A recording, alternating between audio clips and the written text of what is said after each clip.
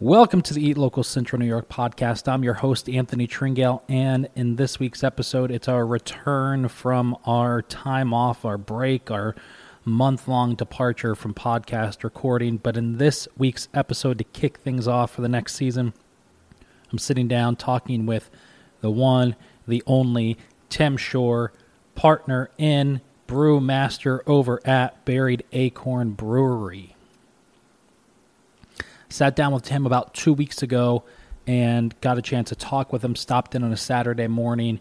He was gracious enough to interrupt a brew session and sit down with me before they opened up in the tap room over there at Buried Acorn on Hiawatha Boulevard and chat with me about who he is and who they are and what they're doing and all the fun stuff that we typically talk about on the podcast with our guests. And so I hope you enjoy the episode. That's really it. Kicking things off again, we went strong there for about 22 episodes, took a break off for that, month and a half in the summer. What was it, like half July, whole month of August, something like that. Just because there's so much going on in August as it is, and not that people don't listen to podcasts in the summer or anything along those lines, but I just thought it would be cool to take that time off, reschedule a bunch of podcasts, a bunch of interviews, and then go from there with a more well thought out, I don't know if that makes sense, with a well thought out planned attack for guests and who we have coming up. So for some future episodes, I've got Alex from Amano. I have Tim from The Tailor and the Cook, just to mention those two, talking to a bunch of other people. And I'm really excited about the episodes and interviews that we're going to have coming up in the near future. Some things that have changed over the last month and a half. Well, the new Eat Local CNY card, the second edition of the Eat Local CNY card, is now out. It's available for purchase. It doesn't take effect until October 1st, but the second edition of the card is going to start from October 1st this year to end of December next year. If you don't know what it is, it's $20 to buy the card. It's a $5 reusable coupon that works at over 100 locally owned restaurants all across central New York. So whenever you go into one of these participating restaurants, you spend $25 or more, you show your card, you get $5 off your bill, and bam, you can use it as many times as you want. It doesn't expire until next September. And I'm really excited for the second edition. We've added a couple awesome things, as in anything. Eat Local, we've been in business for about 4 years now, 3.5 years. And we've switched things up a couple times. We finally found what we're going in at, which is this card to try and promote and push you to go out and visit locally owned restaurants more frequently. Hopefully you do that because you can save money now. And so, so we're doing this. And, the first year did it. A couple things I wanted to change out of the gates, and some things that we changed with this card. One of them being is it's a big deal to me. Maybe it's a small deal to others, but it's that card. It's a card holder backer that it goes on. And so a couple things that I'm hoping will happen is A, that it'll make it more attractive to have it for sale at some big stores that are represented in the area, like a Wegmans or Burn Dairy or stuff like that. And on the back, it also gives instructions on how it works and where to find the participating restaurant list. It tells you where to connect with us online, and it also, very importantly, tells you that we chose Helping Hounds Dog Rescue as our charity this year. And what that means is that for every card sale that we have of this second edition, we donate 20% of that sale to go support Helping Hounds Dog Rescue. It's a charity Rebecca and I love very much. It's where we got Buddy, who is our rescue. Our puppy is just over a year old, and we got him back in January and just absolutely love him. And so we wanted to help them out. And it comes at a good time for them because they're doing a new building project, and just, really excited about that. So you can head over to eatlocalcny.com, purchase your card. We'll mail it out to you. And then you can start saving money when you go out to eat at locally owned restaurants. Some other good, exciting news. We have now rented a studio space here at the Delavan Center. It's where I'm actually recording this intro right now. I work for Cafe Kubal, and their headquarters where I work, they have this great big building, and the second floor is where we record, where I produce the podcast for Cafe Kubal. And so I was using that space to do our podcast. And, I just wanted to have my own space to be able to do more things and kind of have an office to work out of. And so that led me to look for this space. And we have this gorgeous spot here at the Delavan Center. And this is our first little thing we're recording here. So next week we kick off our weekly interviews, and they're all going to be held here. And just really excited to have it. So we're going to do some photography classes, some social media classes for businesses on, teaching, if you're listening, new restaurant owners or managers or whomever, some tips and tricks on how to up your social game and get more customers in your door. We're going to be holding those classes here at the studio. So if you're going to be a part of those things, then you'll be able to come down and take a look and check it out. But I'm really excited to have it. And another big thing is we have a sponsor now for the podcast, and that is Sriracha Q's. A lot of you know exactly who they are. Some of you don't. But they just launched a pretty cool subscription box, and I'm excited for it because I love Sriracha Q's hot sauce. They were one of the first businesses to jump on with the Eat Local CMY card back when we first started it. And so really excited to have them on as a sponsor. Their Sriracha box is the club for foodies who love heat, flavor, and Syracuse. Now you can enjoy a taste of hometown heat and flavor delivered to your doorstep no matter where you live. Each Sriracha box features popular sauces from Sriracha Q's and includes favorites like Maple Garlic, Maple Ghost, Empire Beer, Recess Coffee, Syracuse Wing, and spicy barbecue sauces, along with spicy specialty foods from all local Syracuse, New York artisans. Head over to srirachabox.com today to get your hands on a Sriracha Box subscription. That's SYRACHA box.com, SYRACHA box.com. It's a great business to support people, and it's never too early to start thinking about your holiday gifts. So head over to srirachabox.com and get your hands on that subscription box today. Without further ado, let's jump into my conversation with Tim Shore from Buried Acorn.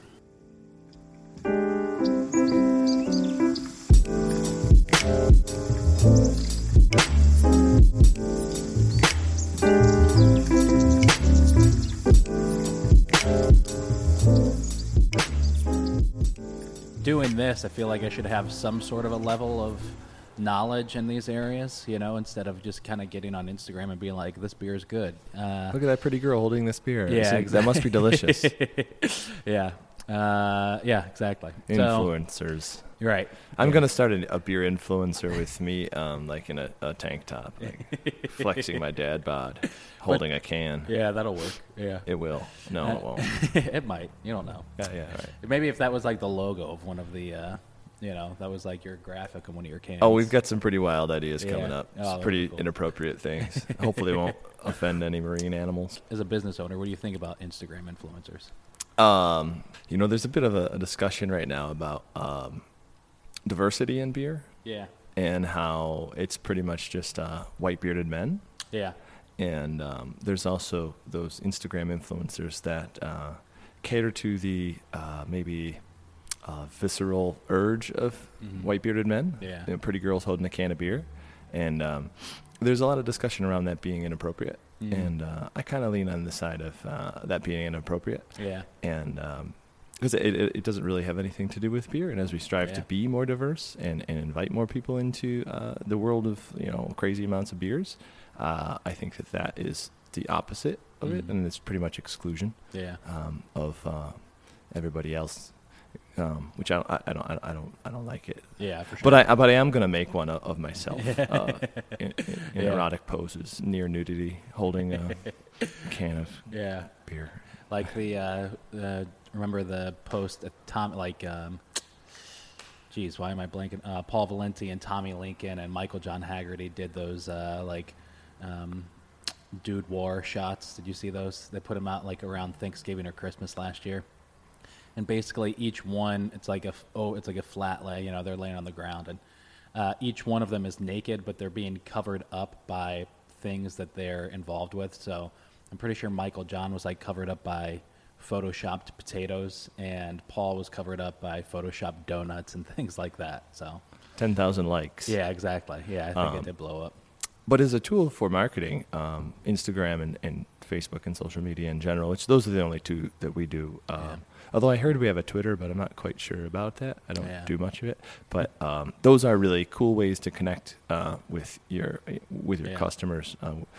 Because when I'm here brewing, like today I'm brewing, Andy and I are brewing our wild sour IPA. And we can show the different processes that we use, and I think people find that kind of interesting. At least a small group of people. Yeah. But that's what we're trying to reach. Yeah. And you reach them in a really kind of a authentic kind of way. At least the origin of the idea is, but then you post a picture of a dog, and you get a lot of people that are interested, which is great. Yeah. People like dogs way more than they like people, especially on Instagram. Yeah. Having to sell something and get people into a business from an Instagram post. Dogs usually don't convert well when it comes to getting somebody to actually buy something. Especially food. Yeah. Right. This is dog food. Yeah. But no, restaurants, I could see how that could be a thing. But we do a lot of dog-centric kind of like centered events, fundraisers for different rescues. Yeah. And we have a dog park here, which helps to kind of push that. And I don't know, it does pretty well for us. Yeah. What was the decision to do that? Were people just bringing their dogs?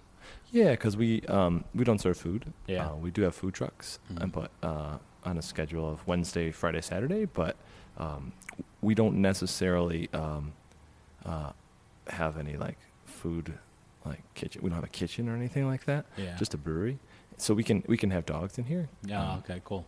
And because the food truck is separate and it's outside. Yeah. So we bring dogs in, and then people really were loving it. Yeah. And then we're just kind of thinking, let's fence in an area so people can play with their dogs, and then it just kind of steamrolled it out of control.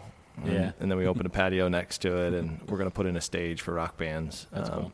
which will be rock and roll dog park. I don't know, something like that. But people have a lot of fun with it. Even if they could just come on a Tuesday night, have one beer, throw a Frisbee, and peace out. Right. So it's cool. I do love seeing the progression of places, of businesses that like are growing and expanding and just adding things on like that. I drive by here a lot because we actually take our dog to daycare right around the corner. Oh yeah, I drive by there every single day. Yeah, okay, cool. And it's just like every time that I come by here, especially when you're building like the dog park and the patio, it's really nice to kind of see that progression of a local business. Yeah, we've been reinvesting quite a bit in the place, getting things up to speed. I mean, the goal to open was just to open. Yeah. And once we got our doors open, it kind of we had started to get more creative with what we wanted to do, and we also wanted to see what the interest was, in something like that, and it was good. So we just keep putting stuff in. So I mean, we're putting in a water park on the other side. Oh, are you? Yeah, we're gonna have water slides, and then there's a roller coaster going in, merry-go-round, it's gonna be cool, like a whole huge amusement park over here. Everybody should come down now and buy beer so that way they can see that progression. Right, they should buy a lot of beer so they can watch us build the water park next door. And if you buy enough, it'll get built faster. There really is a gym going in behind us, though. It has nothing to do with us. Yeah, but it's a gym and like indoor soccer place. Oh, that's cool. Which is pretty fun. There's a lot of stuff going in around this area. A lot of development. Yeah, they're putting a UFC themed bar over there. Yeah, across from the Barking Orange. And it's they just finished the masonry on it, and it's shaped like the ring that they use. Oh, it's an octagon, right? The whole building is shaped like an octagon. Yeah, I see that twice a week, and I haven't even recognized that yet. Yeah, I know that they were doing it because they came over here to grab a couple cases of beer. Our landlord is the landlord for that property as well. Okay. So, they came over to grab a couple cases of beer for the Masons because it was like 100 degrees out when they were doing it. And this was a couple of weeks ago. Yeah. And I was driving by a couple of days ago, and I looked at it, and I was like, oh, they made it like an octagon. I was like, I bet you that was on purpose. I don't think it's crooked. I don't know much about that, but I've had those guys in here a bunch, and we've talked about a couple of neat little, beer cans that are going to that's cool. be in correlation with their spot. So Oh, that's awesome. It's something we really believe in, is kind of cooperating with a bunch of other different breweries, restaurants, dog rescues, radio stations, everybody in the community, because beer is really the community's drink, you know. And we like to reach out and do collaborations with other breweries, which we do a lot of. And I think that's very fun to do, and it's also inspiring. Like we just did a blend off our barrels with the Evergreen downtown, the bar. Oh, cool. And so we got this blend going, and we packaged it about a month ago. It'll be ready for their anniversary in September, but I think no, it's later than that. Okay. Whatever it is, coming up. I forgot. It's so we got that coming out, and then we're doing a raw beer, which is a Lithuanian-style raw beer that you bake the mash in a wood-fired oven. Wow. We're doing that with Eden downtown, because they got the new wood-fired spot there, and they did the Viking brunch event here. Yeah. So it's been really cool to pair with everything from farms, which we get a lot of foraged ingredients from our my brother's farm down in Newfield, New York. Okay. Called Stone Bend. Yeah. And Stone Bend Bed and Breakfast Farm. It's pretty neat. Little spot to go and just wander and grab some yarrow or goldenrod or tarragon or whatever you find. We got a bunch of blackberries last week for a collaboration we're doing with Prison City. That'll be out in a couple of months. That's also a barrel-aged version of our dark saison. And so, collaborating with a whole bunch of different spots around town to do events and do different beer and stuff, and inspired by like what they do, you know. So that's kind of like what we've been doing, reaching out and all that. I'm really curious, and I want to ask questions about the inception of and how you got into beer. But you just mentioning like all the collabs and things like with Evergreen and all that. I'm wondering, just from like a business standpoint. So I work for Cafe Kubal, and just coming up on just a year. So that's like my 9 to 5, and I do most of our wholesale for coffee, and then I also run the social media. And I noticed that like there's a few restaurants where we make a specific blend or roast for them. And so like a Pizza is one of them. Like their blend is their logos right on the bag. And I've just found like that works better to like try and get a Pizza, for example, or whomever it is. Granted, that happened before my time there, but like that just helps better if you go to a restaurant and say like, hey, here's a coffee that we made for you and it has your logo on it. Do you kind of go into it with that mindset if you're like doing the collab with Evergreen or anybody? Or are you thinking like, what if I go out to this restaurant and slap their logo on this label and say, this is your beer? You think, like, do you guys put that kind of a business mindset into it, or is it just kind of fun collabs that you're doing? I think it's in everything. The origin of the idea always comes from kind of just an organic conversation. That's cool. And then, you start talking about different beers, different flavors, and, hey, we should do this beer because you guys do this wood-fired thing, and there's this beer I want to do, but I don't have an oven of any kind. So maybe we could do the bake the mash, bring it down to your restaurant, bake the mash, bring it back. That's how that kind of came into play. And then the Viking brunch that Eden did here was we were talking about Norway. I'm really into like Scandinavian beer culture, and Norwegian ale yeast is something that we use in almost all of our beers.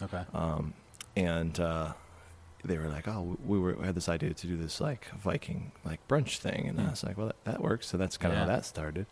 And then in collaboration with the farm, we're just down there looking around, looking for ingredients, and they're like, oh, we've got a whole bunch of extra honey, and I'm like, oh, it's perfect because it's real light honey. So we did a honey saison and barrel aged that for a year, and then released that, and then they also did a pressing of a bunch of the apples on their farm, so we got a bunch of cider, barrel fermented it, then blended it with that saison to make a graph.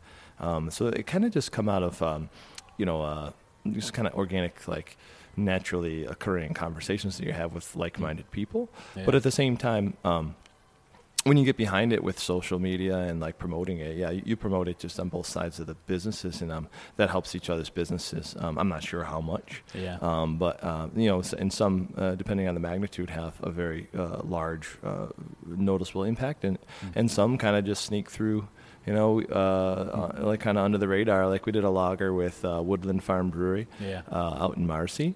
Collab, we did it here, and it does really well, but it's a lager, so it's just kind of quiet. Yeah. It quietly does well. And then there's really the Collaboration Autonomous Collective, which was a collaboration between 15 Syracuse breweries. That was a good beer. Yeah, that was like a huge thing, and it was very quickly consumed in just a few days. So that as a result of just kind of 15 different organizations and the newspaper and the news all kind of getting behind it, and that really drives local businesses. I mean, that's really helpful to be able to sell out of a portion of beer for the weekend. Yeah, for sure. It's good exposure. People go to different spots, like because we were out, so they, I was like, go down to Talking Cursive or go over to Gordon Beers because they both have some left. And this was like on Sunday after it released on Saturday. So people were scrambling to get it, and that's really exciting for Syracuse beer. And I think we are in a really special time. Yeah. This is similar to something I experienced in Chicago. Okay. About 12 years ago. It was where just there's 17 breweries opening in this quarter. The next quarter there's 20. And over 3 years there was like 200 breweries now open, and it was very exciting to see everybody just get so pumped about drinking beer made down the street. Yeah. And so that happened in Chicago back when you were there. Yeah. So and then in San Diego, like in the 90s, Okay. like late 90s, and it kind of it just takes local businesses to another level. It really gets people pumped about drinking and eating, and like getting stuff locally. Yeah, for sure. We try and source as much of our ingredients as we can from local sources. Both at our farm down in Newfield and also through different maltsters in New York State and different hop growers in New York State are really both starting to produce a lot of volume that is helpful, and then also the quality is just going up really quickly and from season to season. Hop growing is a very, I don't know much about it except for the results that we get. But it's a very long process to really get really high quality hops out of the ground.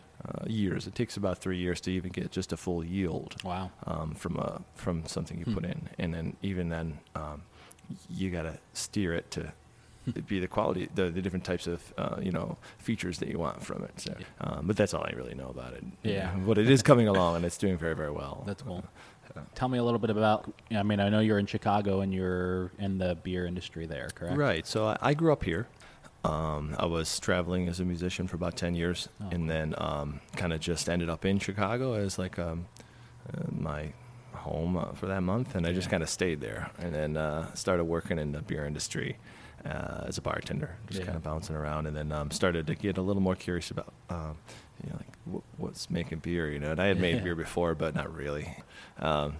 More like rubbing alcohol in a bucket in the basement. It was a gift for like my birthday, and I left it for like 6 months before I even tried it. I had no idea how to make beer, but and then further down the road, like I started working in the back of house, and I'm just kind of poking my head in, and got into the brewing side that way, which was really neat to just really immediately be exposed to professional brewing. And then I brewed at home, at the same time, and I really got into brewing different sour and wild beers, because I just really liked beers like Jolly Pumpkin, which is really available out there, and I just thought it was so weird, and then a bunch of Belgian imports that I didn't really understand. But before there was craft beer, because I'm 41 years old, before there was craft beer, you had import beer, right? And Saranac, right? Which is great, but and Dogfish had too, but it wasn't very widespread, right? But imports were everywhere, and you could get Creek and no problem. Now it's very hard to find. Cantillon, you have to ask the guy behind the counter, and you got to be his buddy to get. And you only get one bottle, right? And so, anyways, from there, we decided that that we wanted to open a brewery, but my brother-in-law and myself. Okay. And we looked at Southwest Michigan, and we tried a couple towns over there. We just couldn't get through the red tape. Is that red tape? Red colored tape is the stuff that you can't get through, right? Like when it's legislation and stuff. So we had just struggles. And how was that like? Just like doing paperwork, like even trying to get just going to the town and saying we want to open a brewery here, and they're like, well, we don't have the. A lot of the times they don't have an infrastructure wastewater wise, like because a brewery our size has a fair amount of wastewater. I'll leave it at that. I don't want to say too much publicly. But just the electricity and everything is not like 3-phase on certain streets, and because Southwest Michigan is quite rural town, small little towns along the water, and so we ended up not doing that. We wanted to do it in Chicago, but we thought, there's already 32 breweries here. I don't know if it's like that's kind of a saturated market, right? This is like 8 years ago. Yeah, we don't want to. And then now there's 200. So in 3 years later there was 200. We're like, well, maybe we were wrong. There's a show. There's a show on Netflix about it. It's called Easy. It's not the whole season or series is not about beer making, but it's these different stories of different people, characters in each episode, and so you just kind of get a snapshot of these characters' lives. And in one of them, there's these two brothers who start their own brewery. They just one home brews in his garage. Gabe from Half Acres on that show. I didn't really? See it, but I heard he telling you about it. Yeah. So I mean, it's and that came out 2 or 3 years ago. Yeah. So yeah. I mean, I saw Half Acre grow from a brewery a tenth my size to being one of the bigger ones in Chicago, which is pretty substantial considering Rev's there and Lagunitas is there. So anyways, how I got here, had a child and another one on the way. So why not, throw our life savings into my minimal life savings into a brewery and, start a business that takes up all of your time. That's a great idea when you're having children, right? And so at the same time, we were kind of at a point in Chicago that my wife's family was kind of leaving the area for their big life endeavors. And so we were kind of well, nobody lives here anymore. So we had friends and stuff, but we didn't have much family there. And so we decided to look here. And when we came here, we had noticed there was a couple of small breweries open up. This was probably about 5 years ago. We had noticed there was a couple of small breweries that are just opening up and doing an awesome job. And we could see that it was primed. You go to the grocery store and all you see is stale beer. And that's not that's an area that we can really make an impact. And the idea of coming home to be with my family, which was really a good thing because, like I said, I grew up here and we have a pretty extensive family here. So I ended up just kind of looking around and seeing that there was a really exciting opportunity here to fire off a brewery. And so we spent the next about a year looking for property, and we got a property, and then we lost it, and then we got another property, and then the town wouldn't let us do it. And then we moved over here, and we're kind of looking around well, there's nothing over here. I mean, the mall's 500 feet away, but it's over a bridge, and this side it's there's okay, well, let's do it. I know a lot of success stories of breweries going into really industrial areas and doing just fine. So we make a beer that people will come over here, and then also there's a fair amount of development going into this area. Not a fair amount, nearly $1 billion of development going into this area between the new housing over here on Van Rensselaer and all the retail going in there. There's actually another brewery going in over there. Oh, really? Yeah. And so there's a convention center being built here or something. I mean, it's all hearsay. Who knows? Bass Pro Shops, but I have no idea. Anyway, there's a lot of people interested in building this area up. So we figured we'd get into this area before it got really ugly with all the corporate.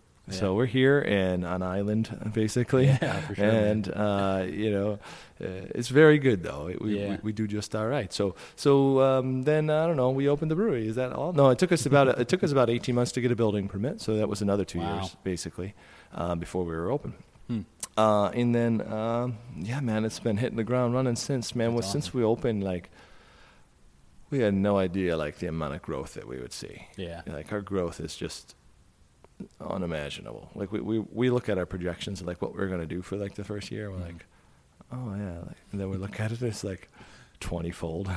Like, I guess we were kind of wrong, it's great. That's awesome. It sounds great, and you're laughing, but inside I'm imploding because I'm sure. funding growth like that is impossible, especially in wholesale margins. So we're just like constantly like under this like. Obviously, like craft beer in New York State blew up, especially like over the last 3 years, and there's still more, like the place over there that's opening, breweries that are popping up all the time. I mean, what are your opinions on that when it comes to like so many? I mean, you experienced it in Chicago, but what are your opinions on so many craft breweries popping up at the same time in such a small area? So it's very interesting the way that this works in the 2 markets that I've experienced. Mm-hmm. So when you have one brewery in a town, mm-hmm. people know that brewery, or 2, maybe even 3. Yeah. They go to that brewery and what have you. But when you got a brewery opening up like every 6 months, mm-hmm. which is what it's been like for the past 5 years, you got one brewery opening up. That's in a neighborhood, let's say downtown, like Talking Cursive. This is a very specific example.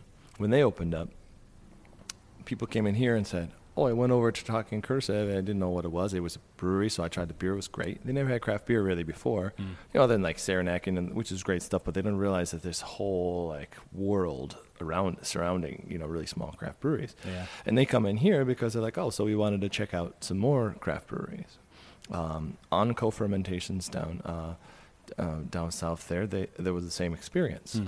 People went in there and they said, oh, because, they had, maybe never experienced before. And they went in there and they said, oh, and then they came here and they came to all, and at the same time, they go to all the other breweries in town.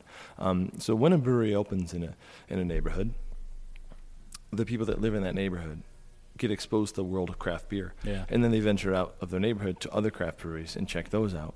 And that's something that it's just like exponential, just multiplies and multiplies. And so it's not something that is the competition is not really there. There's one competition that we have, and that is the 80-something% of the beer market that consumes one specific product from really now one specific company. In those customers, you don't need much of those customers, 80% of the world or whatever, you just only need a handful of those to sustain our business. So when you have little neighborhood spots opening up and they open up people's eyes to the little community that we have and they try other breweries, that's a 1/1,000,000% of that 83% of the world that will come to craft breweries, and it just keeps multiplying. And I know that data-wise, the craft beer market nationwide is slowed from what we saw for a decade of double-digit growth to single-digit growth, 5% or so growth. Wow. But most of that growth is the regional breweries have slowed their growth quite a bit. Most of the big regional breweries are pretty much flat. Not all of them, but most are flat. Overall, except for ones that have opened up in markets that don't have craft beer. And really, what happens, I think, is even though they're expanding their markets, breweries that open in small towns, the regionals lose that customer sort of in a way. So the big regionals are feeling it from the 83% of consumers that consume Budweiser. So they're feeling it from Budweiser type products, and they're also feeling it from the really small guys that have like a really strong community around them. Because when you go outside of your neighborhood, now you're not really a local beer anymore. So it's a little bit of a different thing, albeit wonderful beers. But I think that. I went on a tangent. I'll stop talking. No, that's cool, man. I love that answer because it's like it's the same thing that Big Mike at IBU says. He doesn't feel that he's competing against you or Talking Cursive or anybody like that. He feels like all of you are trying to go after, Budweiser. 1/1,000,000% of their market is enough to sustain the 7,000 breweries in the United States. I think about that with the Eat Local CMY card sales all the time. I'm like, there's 300,000 people in like central New York, Onondaga County, whatever the number is. Like if I get 2% of those people, I'm set. Yeah. Like, I can just quit my job, just do this full time, Just make cards all day. Yeah, exactly. Just with my dog, just pressing cards out now. But no, and I think that is also, that's also a thing that kind of like ripples into other businesses too. Yeah. Because as people start to get into more like, because breweries are very local centric, but so as that becomes part of it, you also have other establishments that do local type products and stuff that are not a part of a big corporation or whatever. Not that I have anything really against it. It's just this is how it works. It's the small businesses also of like restaurants and little boutiques with dresses and stuff. You start to have a community of people that just start to just buy from right around here. And I think that's a really cool thing. Yeah, for sure. Yeah, it does. I mean, what is it? The tide raises all boats, whatever that saying is. Sinks all ships? Or, something. One of so those. I feel like. No, I'm kidding. Actually, it's funny. I just started getting into this weird thing on YouTube, watching videos of people who make like long sailing voyages by themselves. And I just found this guy who just sailed. Not that it's crazy for me to think about, but I'm sure in the world of sailing, it's not. He just sailed a 35-foot boat from Los Angeles to Hawaii by himself and then documented the whole thing and put it on YouTube. It's pretty interesting. Nothing to do with local breweries or supporting local, but it's a pretty interesting thing to watch. It's a pretty monastic kind of trip, man. Yeah, for sure. Yeah. I think it was over 30 days. I think I'd have way too much time to look inward. Yeah, without a doubt. I ended up jumping off the boat. Yeah.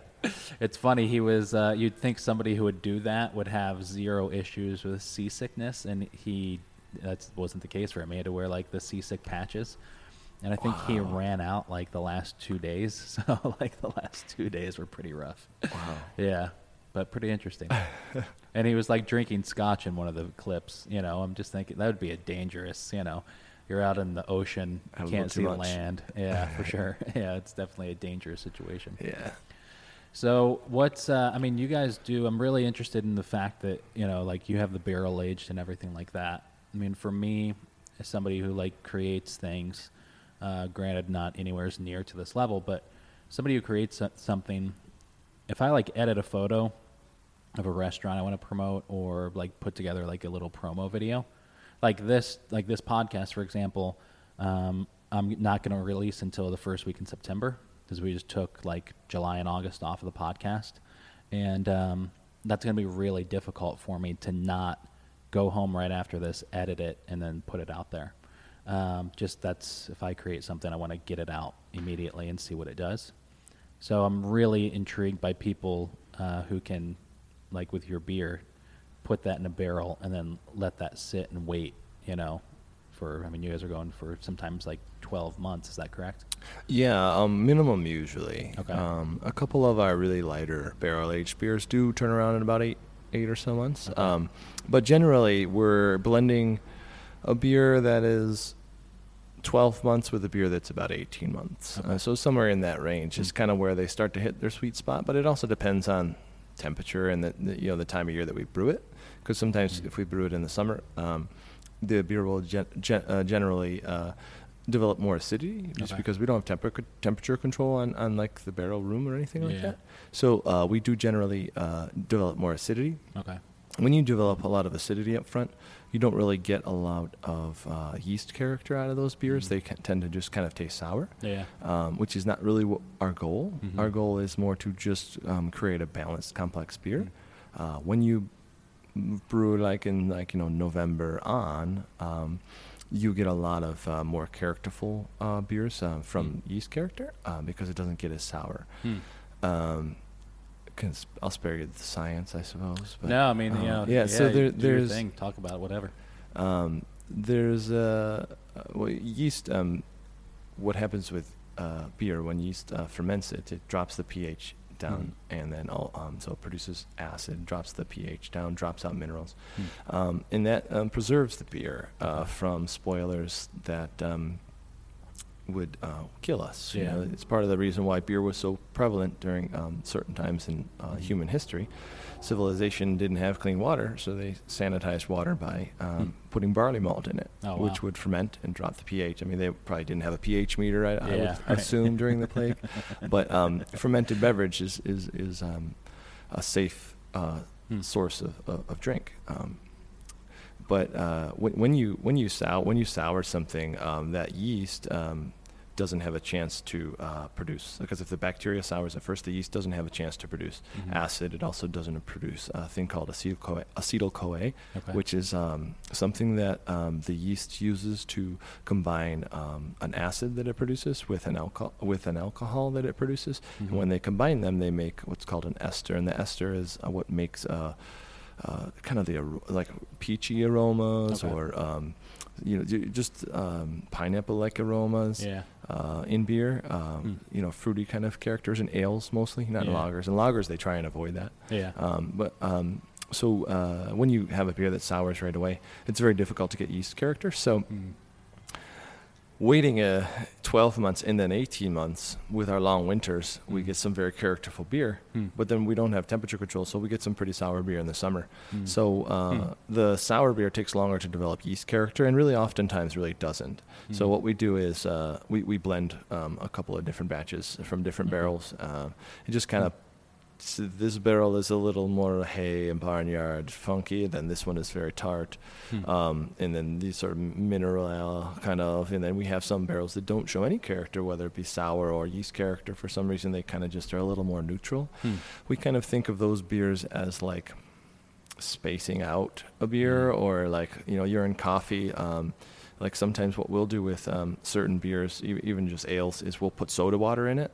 And soda water waters it down, but it also acts as kind of like a spacer. So it kind of spaces out flavors. So you can kind of find them. It doesn't really taste all that great, but you can see what's there more if it's like a broader, like canvas, I guess, in your mouth.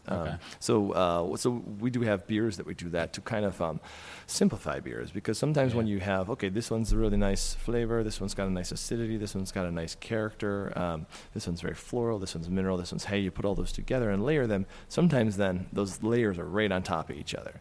And like, even though I know what went in it, it's almost hard to distinguish, So like we have some beer that's kind of just barrels that we don't add bacteria to, or even wild yeast, although it's in there. We don't push for it, and that gives us like a little bit more of a broader thing. But but as far as like your question about like how can I wait that long, I'm so busy, so sometimes I don't even think about it.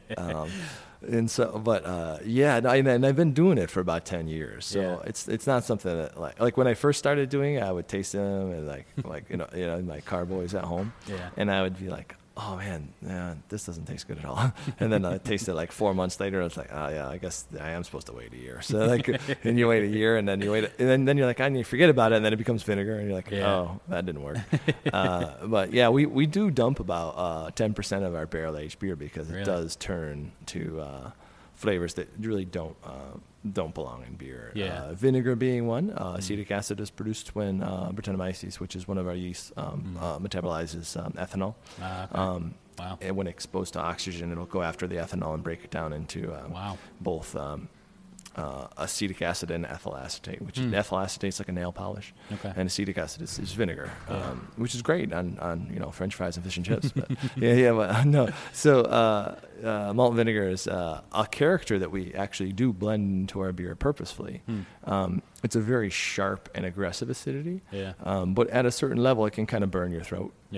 So we put it in. We do end up putting a portion of those barrels, use them almost like salt or like seasoning, and you just put a small amount into a blend, and mostly our darker beers, and that, because it kind of hides a little bit behind the richness of those beers, and it kind of just adds another level of like complexity and like tartness that's unique. The different types of acids all react differently, in your mouth. But yeah, man, I don't know, you just wait a long time and it comes out okay.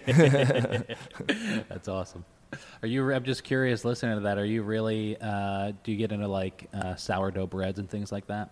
Yeah. So one of the things about, like I said, I'm kind of into Scandinavian Yeah. culture, both in beer and just like, like culture, I guess, in general, I suppose. But we actually, one of the things that our yeast is used to produce in Norway is bread as well. They in Norway and a lot of Scandinavia, they use their beer yeast universally in bread as well. Really?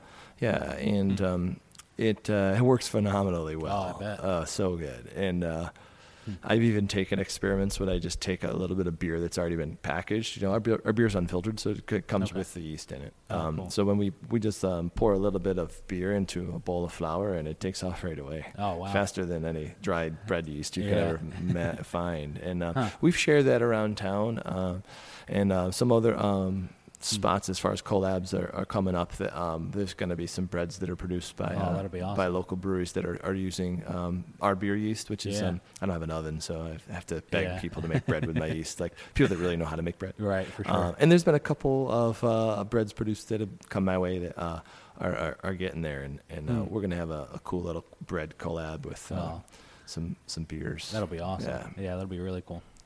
So, is there a favorite beer that you've ever had that you just like stands out in memory? Like that is the beer that just you think back, it's like that's the best beer I've ever had. Something that you haven't made, by the way. Yeah, Buried Acorn Hot Whip. Yeah. It's available at every establishment in town. It's just very delicious. It changed my life. It elevated me to another level. I have a new level of thinking now because of it. And that's good. Yeah. No, so I don't know, man. I would say, thinking way back, like as a kid, sneaking Saranac and Utica Club, those kind of beers. Those were like probably the most memorable of like as far back as I can think. Yeah. And then probably Dogfish Head in Rehoboth, I spent a lot of time in Delaware for a little bit, and I ended up, passing out face down in their shrubs a couple times, and I was like, "What's this craft beer? It's really strong, That's awesome. And so those were beers that really struck me. But I would say like the ones that really got me into beer were like I said, imports at the time, because there really wasn't craft yet. They had microbrews, which is like kind of like a term that kind of got lost somewhere. Right. But the imports were really what got me, like Cantillon, Belgian beers, Chimay beers. But I have this conversation with a lot of beer people. I'm not much of like a whale hunter or something like that. They call it when you like go and seek out beers. People bring me beers, like really fancy stuff that they pay a lot of money for, and they're like, "Here, try this beer." Like like I know about it or something like that. And I've heard of these breweries and whatnot, but I'm like, I never had that one. I don't know. I don't have an app to track my stuff because that's not like how I grew up. And so I don't maybe I had that beer. I don't know. So I don't have like a extreme exposure to like all of the beers that exist. Working at a brewery in Chicago, I was able to experience a lot of beer, but it was mostly beer from down the road. I don't know. I guess that's, I don't really have a specific beer. No, that's cool. Yeah. You talking about sneaking beers. It just reminded me. We used to. My family used to rent this place from friends on Skaneateles Lake every year. And the people we rented from had this huge compound. It was like 5 condos. And so I'd snuck beers from like one of them, like one of the other families. And I'm pretty sure they were like just Labatt Blue or something. But me and a buddy, the camp was on a point. And so at the point, you would walk out and then it would just drop off like 100 feet down. And so we had taken the beers, put them in like a grocery bag, and tied some rocks to them, and then like went out there and swam down like halfway down, like not halfway down, but it was like 20 feet or something like that, and just kind of like buried the bag there. And then we went, like, I think it was the next day, we swam back out there, went down and got them, and came up and we're like floating in the water, like trying with our backs to the camp. drinking Labatt Blue. That sounds. Can we go there right now? Yeah. That was my first. I have a brew to finish, but after I'm done brewing, I'd love to experience that. Yeah, that was. Speaking of brew, you want another beer? No, I'm good. Yeah, thank you. Okay. I'm trying only because I'm doing this thing. I'm like trying to fast certain days. Oh, yeah. So yeah, I did that. Yeah, did you? For like 3 days. Yeah. Like every 2 days or something like that? Yeah, so I do it basically every Monday, Wednesday, Friday. Except yesterday I didn't care, and so now I'm like trying to fast a little bit today. You know, they say really we're the whole 3-meal concept, and then even like the ones that are like, no, you should have 12 small meals a day. Like that's not normal for, I guess, humans. Yeah. Or like throughout history, we're used to like you have maybe one big meal a day or, something like that. You're out there like hunting or gathering or whatever. And so we're not really accustomed to 3 meals a day. So I'm trying to like get on this track of that. Like I never eat 3 meals a day. Really? Never. No. Yeah. Maybe it's just because of the busy. Instagram account. I'm like, constantly looking for things that I can go take pictures of. And so that's why I'm more inclined to it. But yesterday I had to drive to Binghamton first thing in the morning, and I went through a drive-thru and got a cup of coffee, and I wasn't hungry. And then as soon as I got the coffee, I was like, I need a bagel.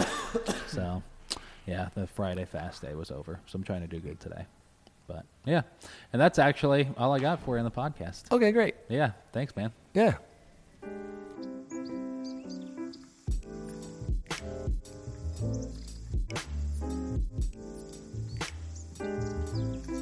There it is. Thanks so much for checking out the podcast.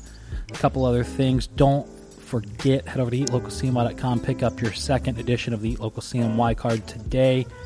20% of all sales are going to support Helping Hounds Dog Rescue. Mark your calendars, September 22nd. It's a Sunday. It's going to be from 12 to 3. We're going to be having a launch party at IBU Brewery with some food trucks. August 22nd, Sunday, 12 to 3 at IBU. Launch party for the next Eat Local CNY card. You don't want to miss it. There's going to be food, there's going to be beer, there's going to be Eat Local CNY cards. We're going to be raffling off $200 in restaurant gift cards, so make sure that you have that on your calendars. So don't forget, head over to srirachabox.com today to get your hands on the first ever Sriracha Q's Sriracha Box subscription. Follow Eat Local CNY on Facebook, Twitter, Instagram, Snapchat, LinkedIn, YouTube, and TikTok. Yes, TikTok. And head over to eatlocalcny.com. Pick up your card today.